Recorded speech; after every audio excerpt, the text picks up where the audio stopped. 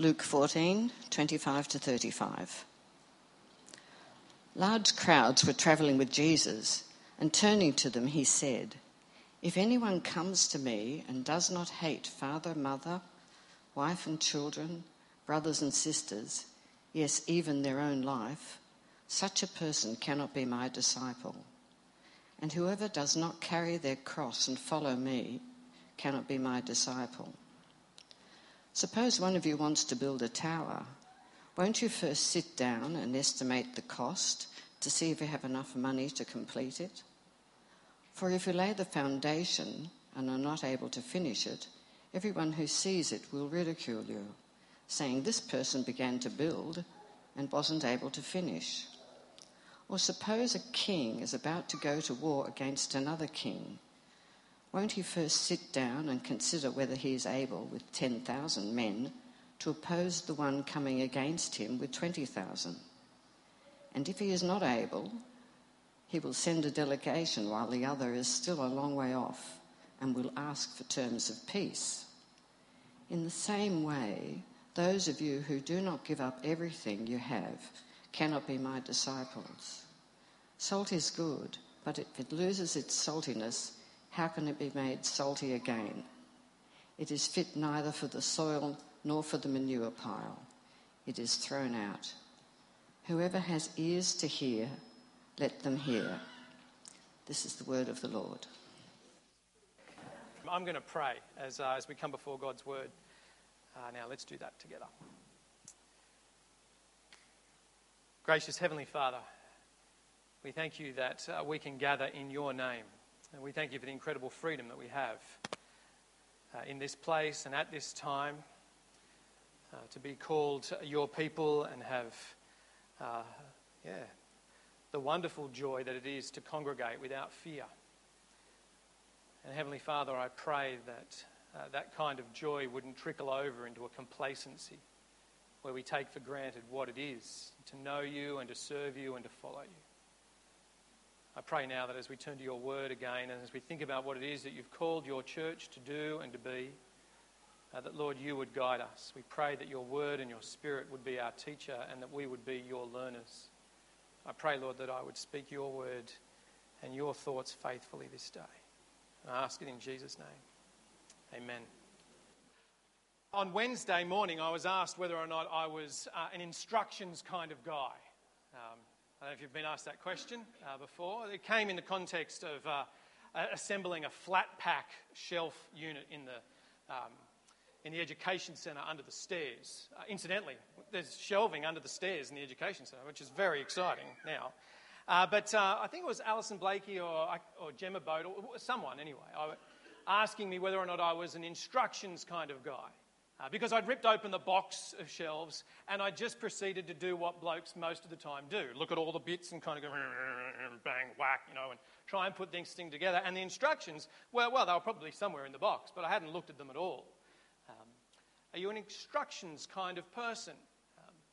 Now, the truth is, some of the time I am actually an instructions kind of person. On this occasion, I wasn't, because I'd actually assembled those same shelves last year. And I thought I kind of had a handle on what the instructions were. Because I tried to assemble them last year without the instructions, and then I started over again, and I read them. There's this one critical little piece that looks like every other piece except for one thing that's about a centimetre different, and that one has to go at the bottom. Of course, you only realise that when you're about 2/3 of the way of putting the thing together. And whoever it was that asked me on Wednesday morning, it was a good question. Am I an instructions kind of person?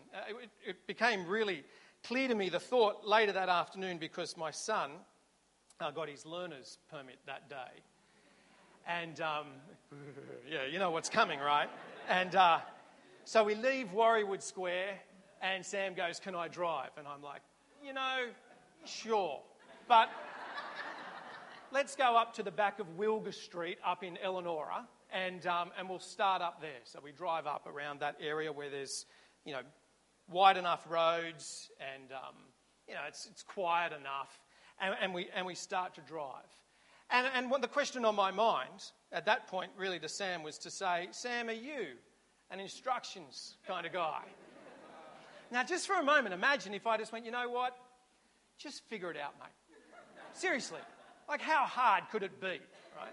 I'm just going to sit here and I'm going to let you just kind of work out how it's going to go together and the bits and all that kind of stuff. You push the pedal, that one, that whatever, And you'll, soon enough, right, you'll work it out. You'll hit something or you'll get it right, or imagine what that would be like.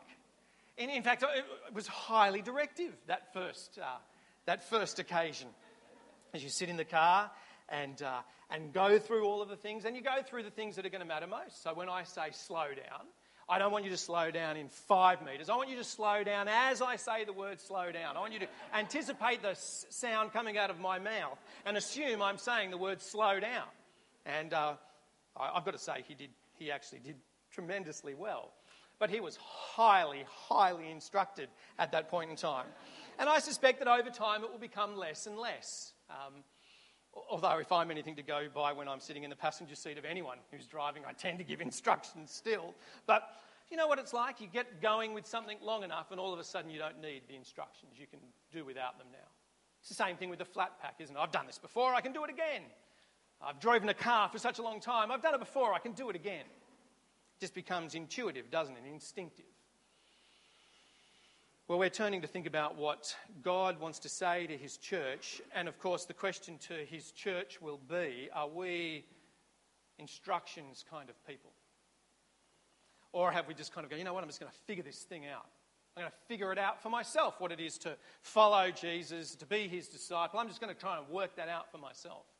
Or are we people who will actually seek to understand his instructions?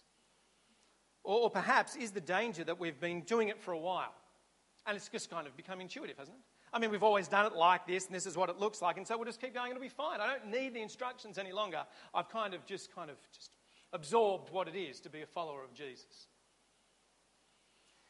And it's with those thoughts that I want us to come to think about a whole range of things this morning when we think about this idea of the vision of a church, which is really asking what's Jesus' purpose for his people.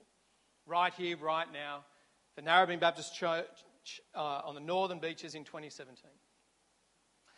We've had these kind of thoughts rolling around in our heads for many, many years. And really, at the heart of it, it never ever changes.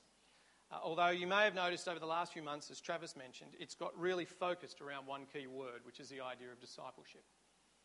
That if you wanted to draw everything down and distill it to one concept, what's the church meant to be about? It's that idea of discipleship, the standing orders from our master and commander who's saying, I want you to go and make disciples of all nations. And it's that idea that we want to think about this morning. We believe that one way of synthesising God's instruction to his church, and by his church we're talking about not the gathering that happens here on Sunday, but all of those people that God has called out to follow Jesus, called and drawn to himself, his church. Well, his church is meant to be a family on mission making disciples of Jesus. It looks like a really simple statement, doesn't it? And we're going to unpack it a bit as we move through this morning. Because behind that statement is actually a vision that would see all people of all nations surrendering and worshipping Jesus Christ as their Lord and Saviour. It means in the context of us here in the Northern Beaches and at Narrabeen, the central family point of the Northern Beaches, what does it look like for the 200,000 people around us? Well, is it not that we might be concerned that the people of the Northern Beaches might encounter the truth and the love of Christ through those people who have already encountered the truth and the love of Christ? And that all those who have come to trust in Christ might grow in their maturity to him, that we might be a family of believers on a mission making disciples of Jesus. Growing out from this is kind of two clear statements that actually seek to actually do exactly what that first statement talks about. That this church would pray for and reach out to make new disciples. To pray, and we're going to talk more about this in a few weeks' time, what would it mean for us through this year and every year to follow the instructions of the Master, to pray to the Lord of the harvest, to send out workers and to send out us into a harvest field that's ripe, to pray for and to reach out in tangible, practical ways to make new disciples. To take those people who don't yet know the joy and the life that comes through knowing Christ, that they might encounter him, his truth and his love. And that this church will nurture and encourage one another to maturity in Christ. For those that come to faith, that they might grow and be established in that. That they might indeed be drawn to maturity. And just a note, as you look at those two phrases, that idea of church, you're not meant to read that and think about the church in some abstract sense, but actually that it's you, it's all of us. That this church, if it weren't for the people, ceases to exist. The buildings might be here, but they'll eventually crumble or be knocked down or replaced. But the church, the people, it's not the church out there, but the encouragement this morning and every day is for you to own your connection to this. That what Jesus calls his church is a call to you and me personally. Now, over the last few years, we've summarised these two ideas with a couple of statements, and I just want to remind you of them. We've said it like this, in that idea about reaching out to new believers. We want to present everyone. We want to present Christ to everyone. It's that idea of evangelism. And our key text when we've thought about this has been Matthew 28 and verse 19. Jesus, who's been given all authority and power, turns to his disciples and says, "Go, and as you go, make disciples of all nations, baptizing them in the name of the Father and of the Son and of the Holy Spirit." The clear instructions. You open the box of what is this thing of the followers of Jesus, the disciples of him. He says, I want you to be on about making disciples of all nations, reaching out to the lost. But it isn't just reaching out to the lost that they might be found and then you tick a box and move on, but then to think about what it is that people might grow to maturity, to present everyone mature in Christ. It's the idea of edification. And our key text when we've thought about this has been Colossians 1:28, when the Apostle Paul talks about how he labours and strives. And he says, I do this because I want to proclaim Jesus Christ. It's him we proclaim, admonishing and teaching everyone with all wisdom, so that we may present everyone fully mature in Christ. And that goal of reaching out to a lost world and seeing that those who have come to know Christ might grow, and that all of us are in one of those two categories. You may well be sitting here this morning as a seeker or as a skeptic, thinking, I want to know more about what this Christianity thing is about. We want to share the truth and the love of Christ with you. You may have come to an understanding of that, but you may be young in your faith. You may be old in your faith. Wherever you are, grow to become more like your Lord and Saviour. John Stott, who has been a powerful voice for Christianity over many, many decades and died only recently. But at his last sermon that he preached at the Keswick Convention, he made this statement. He says, I want to share with you where my mind has come to rest as I approach the end of my pilgrimage here, and it is this. God wants his people to become like Christ. It's beautiful, isn't it? A massive mind, decades of service. And when he comes to the last thing he wants to say, when he wants to draw all of the lines together, he says, what's it about? God wants his people, his ones that he has made in his own image, those that ignore him, those that reject him, those that are distracted and not even interested. He wants them to become like Christ. He wants those that have tasted the beauty of his Son Jesus to become increasingly like his Son Jesus Christ. And is that our heart? And is that our desire? Is that our vision? That we ourselves might grow more, be growing as disciples of Jesus, becoming more like our Lord and Saviour.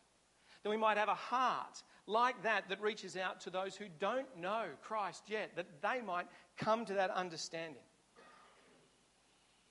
All of this is to really draw two thoughts together, and I just want to make it really clear with a very simple equation. It's to say that both evangelism, the reaching out to the lost, and edification, the growing up of the found, is about making disciples. Both of those things make disciples. And when Jesus says, go and make disciples of all nations, teach them to obey, baptize them and bring them into my community, it's these ideas that he has in mind. Mark Dever gives a really helpful little summary of what he thinks it is to disciple someone. And he says discipling's helping someone follow Jesus by doing deliberate spiritual good in his or her life. That's it. Deliberate spiritual good. To the person you work with, to your kids, to a neighbour, doing spiritual good, a deliberate spiritual good. To a brother or a sister in Christ who you know is going through a struggle or a doubt or is seeking to learn or to grow. Doing some spiritual good.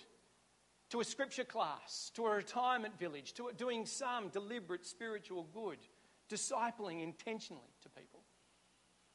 And notice the follow-on, because this is true, isn't it? We're Christians because someone did this for us. And someone did that for them. All the way back to the earliest disciples. So you trace your heritage. And it tracks all the way back to exactly the things that Jesus says to his disciples. And on it has flowed. And who was that for you? Who did that for you? Some deliberate spiritual good. What a joy and what a blessing that they were to you from God. And of course the call then is to say, are you engaged in that process of discipling? Because that's Jesus' instruction. You open the box, as we said. Go and make disciples of all nations.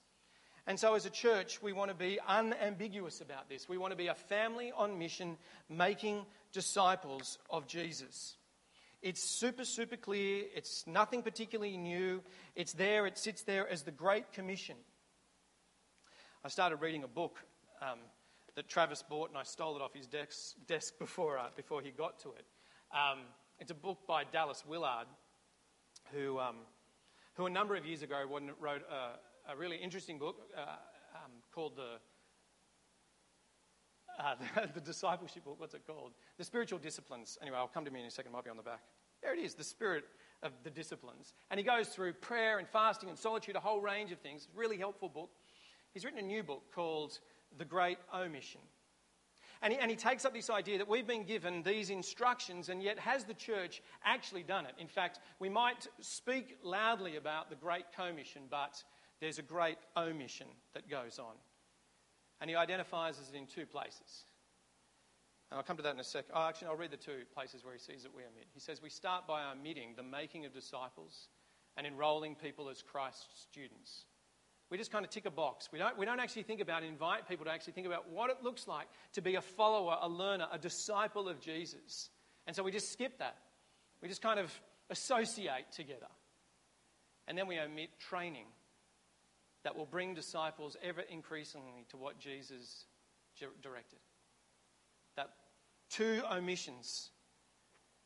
And he points out in his opening chapter that we tend to think that perhaps discipleship and the discipling of others is for a certain category of Christians. He says the word disciple occurs 269 times in the New Testament. The word Christian is found 3 times and was first introduced to refer precisely to disciples of Jesus in a situation where it was no longer possible to regard them as a sect of the Jews. The New Testament is a book about disciples, by disciples, for disciples of Jesus Christ. But the point is not merely verbal. What is more important is that the kind of life we see in the earliest church is that of a special... what is more important is that the kind of life we see in the earliest church is that of a special type of person. All of the assurances and benefits offered to humankind in the gospel evidently presuppose such a life and do not make realistic sense apart from it. The disciple of Jesus is not the deluxe or heavy-duty model of the Christian, especially padded, textured, streamlined and empowered for the fast lane on the straight and the narrow. He or she stands on the pages in the New Testament as the first level of basic transportation in the kingdom of God. Not deluxe, not special. Every believer, a disciple, and every disciple equipped and enabled and challenged to make disciples. Not a luxury option extra. And Dallas Willard is now wrestling with this concept of saying, well, why have we omitted what it is to follow and to hold on to these truths? Why have we got so distracted and diluted, and why are we so busy with other things that we aren't focused on the central calling for which we have been created? And it's to that idea that we come to Luke chapter 14. And as we think about this idea of what it looks like to be a family on mission, making disciples of Jesus, it's helpful to hear Jesus' view on discipleship. It's not an easy believism. It's not just to kind of like just associate and hang out or just do this following me amongst a myriad of other things. It's an exclusive, full-on claim. And if we're on this mission to both be a disciple and a disciple, can we trust our lives to it? I mean, there's other things we could do, right, with our life. There's other ways we could live. Could we trust our life to this? And so we turn our attention to Luke 14, which was read for us a moment ago. And it's a super helpful text. In it, we're on the road with Jesus. He's heading off towards Jerusalem. He's actually just left a dinner party in which there's been a whole lot of jockeying for positions and importance, and Jesus has addressed people's bad attitudes and called them to a way of humility. He's then told them a parable about a banquet where the invitations go out, but everyone makes excuses. They go, oh, wouldn't it be great to eat at the kingdom of God? And then they go, yeah, yes, but I've got oxen and I've got other things to do and I couldn't possibly come. I've just got married, so I couldn't possibly opt into this. And it's into that context that Jesus speaks then to this crowd. He turns to them and he says, if anyone wants to come after me and does not hate his father and mother, his wife and his children, his brothers and sisters, yes, even his own life, he cannot be my disciple. And anyone who does not carry his cross and follow me cannot be my disciple. What's it going to look like to be a disciple of Jesus? Well, Jesus wants to say it's going to cost. It's a call to commitment. It's a big call to a radical commitment. He says, give up, renounce all things. In verse 26, he says, hate your relatives. Well, what does he mean by this? It's to say that to love that, to love him, and to hate that, it's a typical way that the Bible wants to demonstrate preference and the scale between preference. That our love for our parents or our family is to be so far surpassed by our love for Jesus that in comparison it seems like a hatred. See that love bond that we would have for our parents and family so strong, but in comparison to the love of Christ and the centrality of him, it looks like hatred. Our love and commitment for Jesus is to be so vast that even the loving bond between a child and a parent looks minuscule in comparison. Jesus is saying, is that what it looks like? I mean, you're following me, you say you want to follow me, but is that the kind of priorities that you've got? A love for me that's at that kind of scale. A commitment to Jesus above all other relationships, verse 26. Verse 27, a commitment to Jesus even though it cost all of life, even though it cost sacrifice. Jesus invites those who are coming with him to take up their cross, to carry the cross. It's a commitment to Jesus that's prepared not only to live for him, but to die for him. See, Jesus says, if you want to be my follower, it's not just something you're going to tack on. This is a big call. If you want to be my disciple, it's big commitment. It's all of life. And it's for the whole of your life. You notice verses 28 and 32 in Luke 14. It's a commitment that goes the distance. It says, suppose you want to build a tower. I don't know if you've ever wanted to build a tower. I've never wanted to build a tower. Well, maybe down the sand I've wanted to build a tower, but I've never really wanted to build a big tower. But some people build big towers. But you build things. But imagine embarking on that thing. I want to build a big tower, and you just lay the foundations. But that's it, because you just, that's all you had. That's all you could afford, and it sits there as a vacant lot year after year after year. It does nothing. It serves no purpose. It just chews up real estate.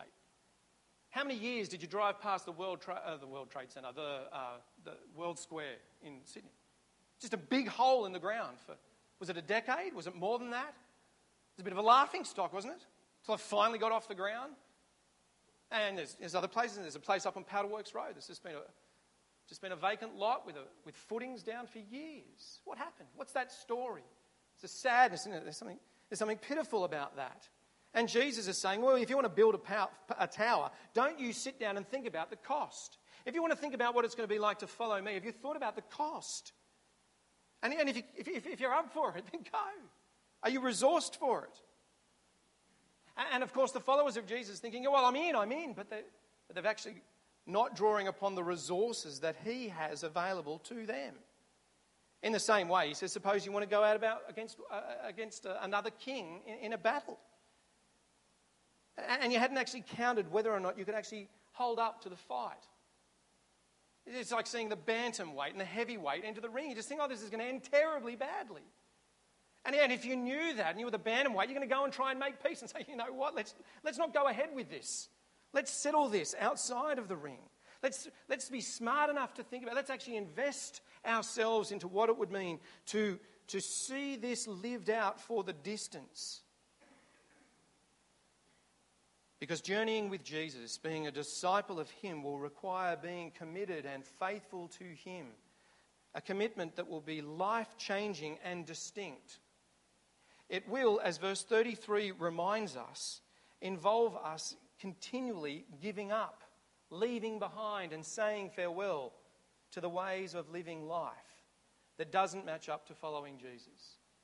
The things that this world says to do, the follower of Christ has other instructions.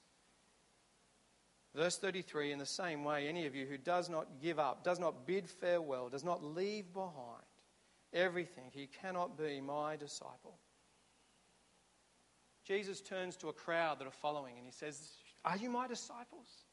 For the distance? Have you thought about the cost, or is it just for today? Have you realised what it's going to look like in terms of your love for me and your love for others? Have you realised that being a follower of me means that it's going to look distinctly different for you? Your life will resonate in a different kind of way. You'll have a different kind of flavour. Because the disciple of Jesus stands out in the same way that Jesus stood out in his social settings. And he calls us as his church to stand out in our society, to be distinct, to be his followers, so that we might indeed show a transformed life that isn't like everyone else, that has a hope. Verses 33 to 35 flesh that out. Starts talking about salt and salt losing its saltiness. I've been trying to wrestle with this idea for most of the week, and what would really help was I found a new kind of salt, which is really cool. It's been up here all morning. It's kind of a yellowy salt, and it's prolific. It's everywhere, this salt. In fact, you could go down to the beach and get it. I got it out of I just got it out of a bag in my backyard, actually, this salt. But you could get it out of a sand pit. I mean, it's everywhere. And it's terrific. I've been having it on my food all week. Lasagna, whatever it is, it's just terrific. It's got the same kind of texture as salt that you're used to, and it has a different colour. And the taste of it actually doesn't have any taste at all. It doesn't have that salty taste, which is kind of good if you don't like salt. It's gritty. It doesn't really dissolve as well as salt might. But you can wash it. No, you can't really even wash it down. It kind of gets caught in your teeth a little bit, but but there it is. And I don't think it's been purified either, so I'm probably going to get salmonella from this. But there it is, and you can find it anywhere. Now, it's stupid, isn't it? Because it's not salt. It's clearly not salt. It's clearly sand, isn't it? But what if I told you, well, look, you're right. You're absolutely right. And what I'm going to do this afternoon in order to actually turn it into salt is I'm going to get some spray paint, some white spray paint, and I'm going to spray it up, right? It won't work, will it? I mean, it's still going to be sand. And in fact, the test of it, I could bleach it, I could try and do anything. I can't turn it into salt. And the one clear test will be when you go to taste it. It doesn't taste like salt at all. I mean, no wonder everything's been bland all week. I mean, and gritty. But this, right? You've seen this, right? It's so distinctly different. It's actually amazing what salt does. And I know there's a whole sermon in salt and biblical imagery, but you take salt and you taste it, and you know, So much better than that, actually. You think about what it does in creating first, what it does in preserving. You think about what it does. There's something wonderful when you want salt and you get salt, and something terrible when you thought you had salt and it wasn't salt at all. And Jesus, several times, calls his followers to be salt, to be the salt in this earth. And that people would actually recognize that saltiness and would have a transforming effect on people. But Jesus turns to his disciples and wants to talk about what happens if salt loses its saltiness. What if that just tasted and looked exactly like that?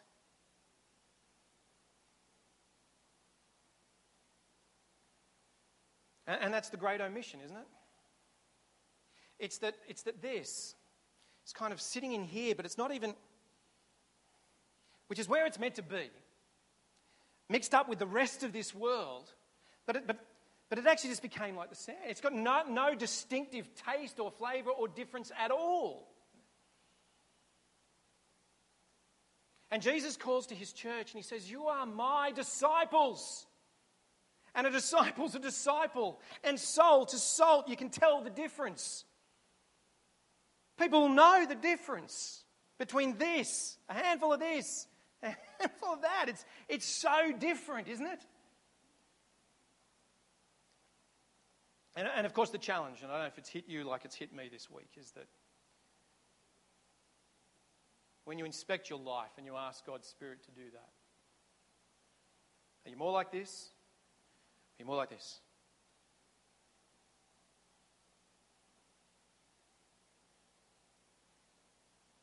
Indistinguishable from the world around, not in any way different. And he calls us to be salt. Salt's good. But if it loses its saltiness, how can it be made salty again? It's neither fit for the soil nor for the manure pile. It's thrown out. He who has ears to hear, let him hear. It's a call. It's a judgment call that Jesus says. Are you resonating with the flavour of who I am? Are you a disciple of me? Because it will be distinctly different. People will know.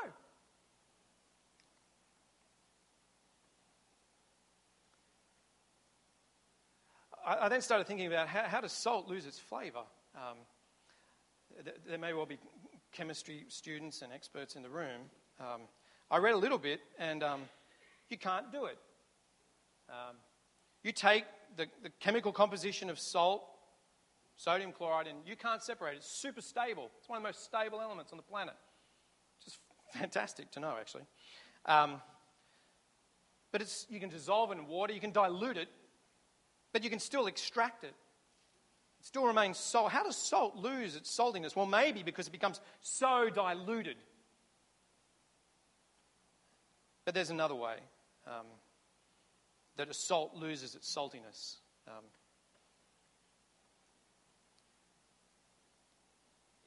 Maybe the way you have salt's not in a big bowl like that. It's like in something like this, or a big grinder or something like that at home. And when that salt sits on your table like that,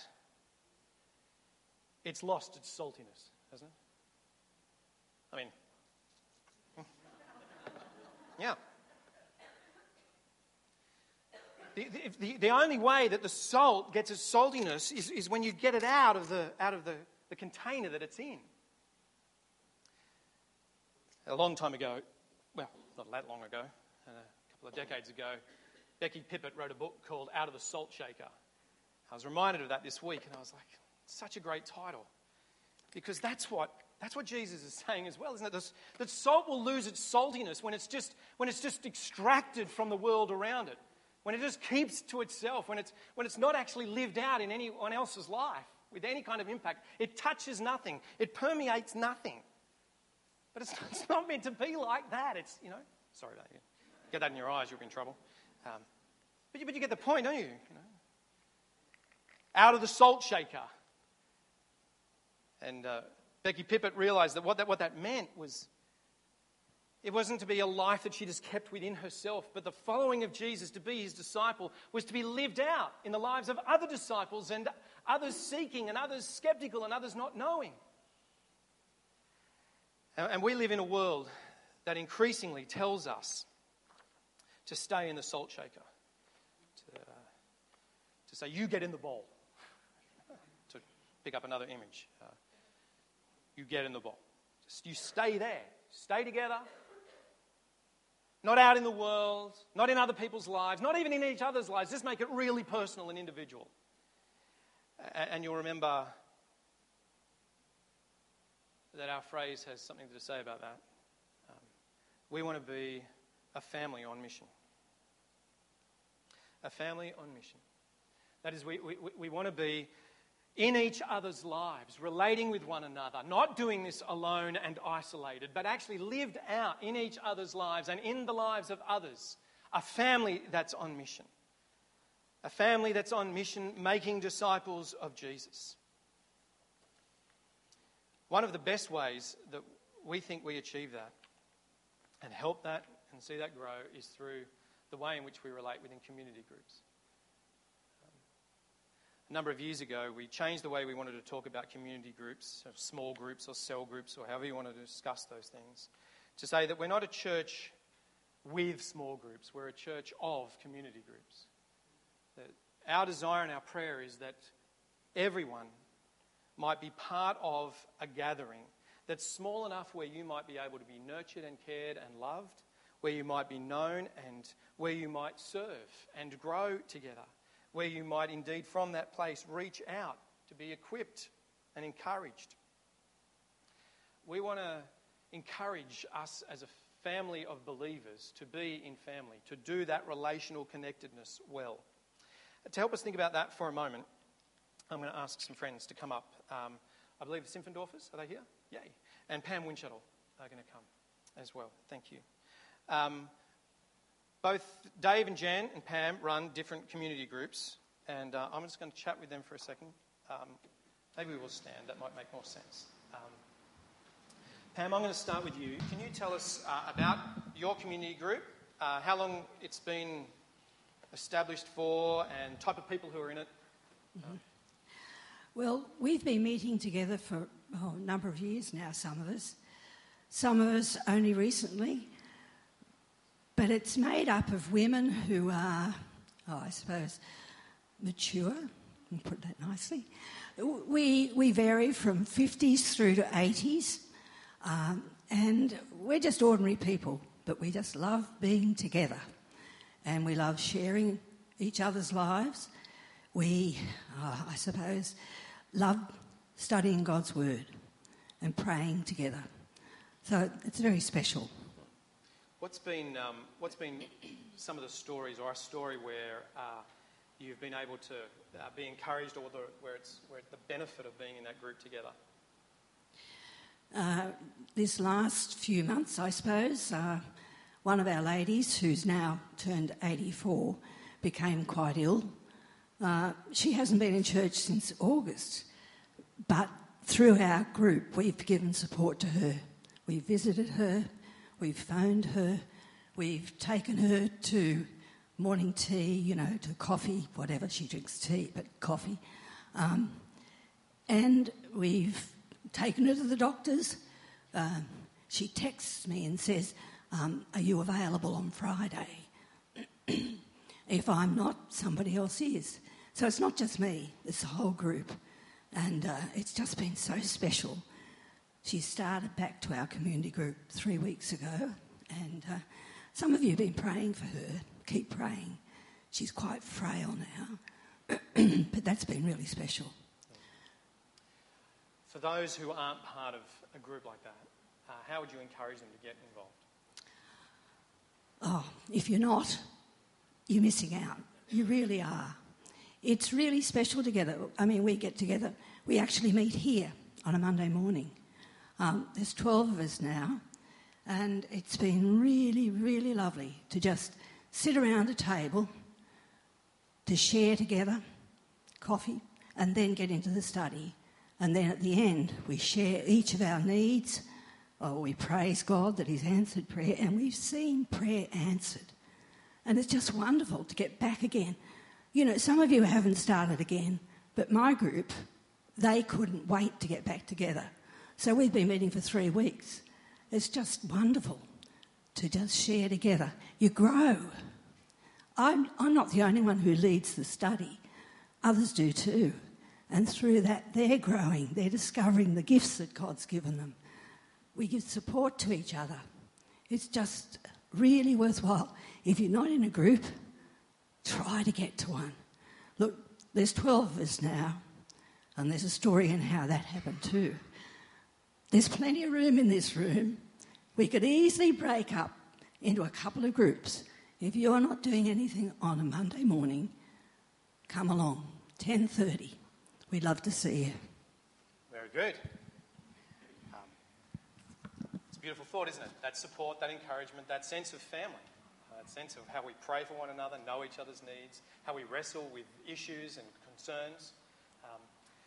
Dave and Jen, tell us about your group. When does it meet and how did it get created?